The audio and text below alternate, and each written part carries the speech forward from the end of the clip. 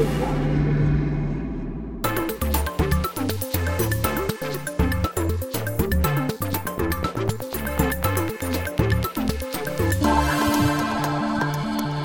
ora koutou listeners, welcome to Circuit Cast, our look at moving image and art from Aotearoa and beyond. And on this pod, we look at The Brain, or more precisely, The Brain. It's an installation curated by Christina Reid that's running August the 13th to the 15th of November at the lovely Te Uru, the Waitakere Contemporary Gallery in Auckland. It provides a self-described idiosyncratic spatial and conceptual diagram of a brain. Includes 16 local and international artists commissioned by Circuit in partnership with Te Uru. And on the blower from Auckland, I have the curator Christina Reid. Kia ora, Christina. Hello. Hi, nice talking to you. Can you tell me what was the inspiration for this installation, The Brain? Well, really, if I sort of start from Charlie Rose's The Brain series on YouTube. So Charlie Rose is an American talk show host. And so in The Brain series, he's got this co-host called Eric Kandel, who's a Nobel laureate. And then in each episode, they have a different sort of collection of other world-famous neuroscientists and guest speakers to come in, and they kind of talk about, or they try and explain the complexities of the brain. So I was really drawn to the programme. I was interested in the style of the series and the way that it was kind of presented. It was quite old-fashioned in its formality and a little bit sort of quaint, and made me laugh a little bit. Maybe it shouldn't have made me laugh a bit, but it did.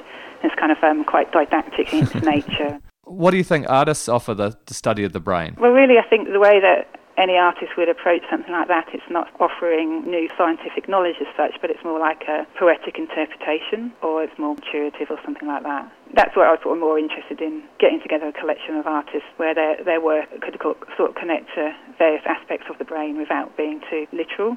Well, it's a fascinating concept for, a group exhibition, but this is an installation. You've got 16 video works in the show. What do we see when we come into the exhibition?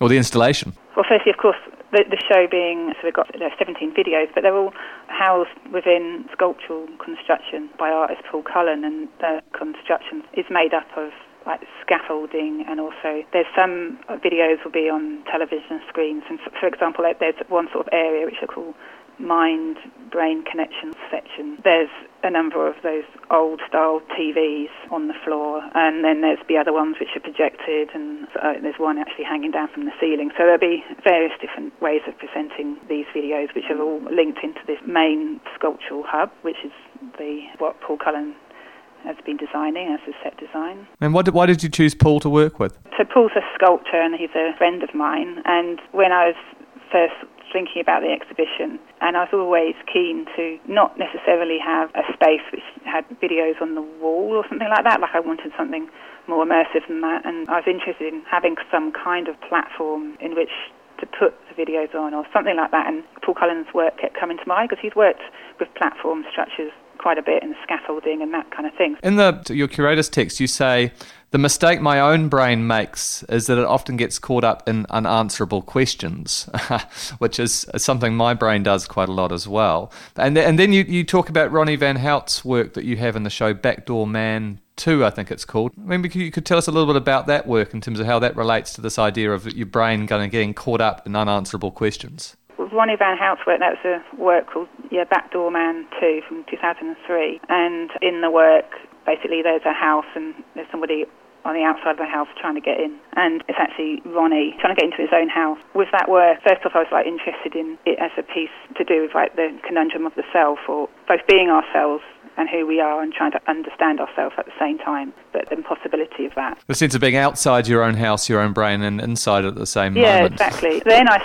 saw the house itself as a metaphor for the brain, and so that work was quite important in cementing my ideas around the show. Let's talk about some of the other artists and their works in the show. I wanted to mention Larissa Kosloff from Melbourne. What's her work about? There's two works by Larissa, and the one work in particular, it's called Deep and Shallow, and that's from 2004. And then in that work, there's a number of characters that are all kind of around about the same size and the same height, but they move around in quite a peculiar manner.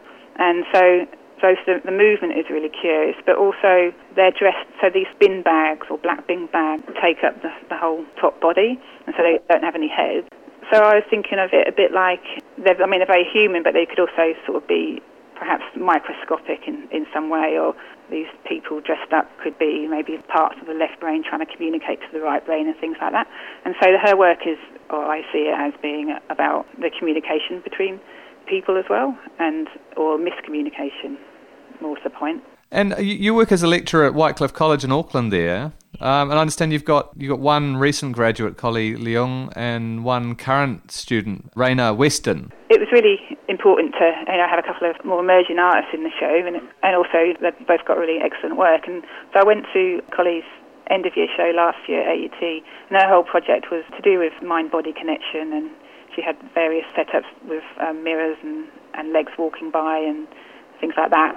And so I invited her to participate in this show, but what she's doing is she's going to reconfigure elements of her end-of-year space for our particular setup and the particular architecture of the room that we're going to be at Te Uru. And Raina Weston, his work kind of pointed towards landscapes of maybe brain imaging or computer simulation, and also thinking about like the electrical activity in the brain and the formation of images in the mind. So there's lots of, in his work, there's loads of little images that come and go and things like that, and it looks quite digital.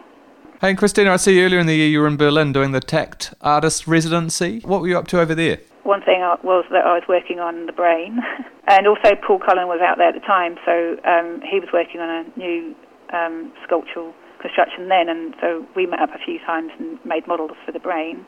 But also I was working on some new drawings and networking, really. And actually in Berlin I found the writer who's written, he's written a really excellent piece of text, which is going to come out a bit later on, in sort of September time. We're making a publication designed by Split Fountain, which is going to include Ron's text, so that's Ron Sedan, and some drawings which I started developing in Berlin. Various other things like the artist bios and things like that. Hey, well, thank you this sounds like a wonderful project, Christina, The Brain, and on until the 15th of November, so lots of time for visitors to Auckland to get out to Uru to see it. Yeah, that'd be excellent. It's going to be brilliant.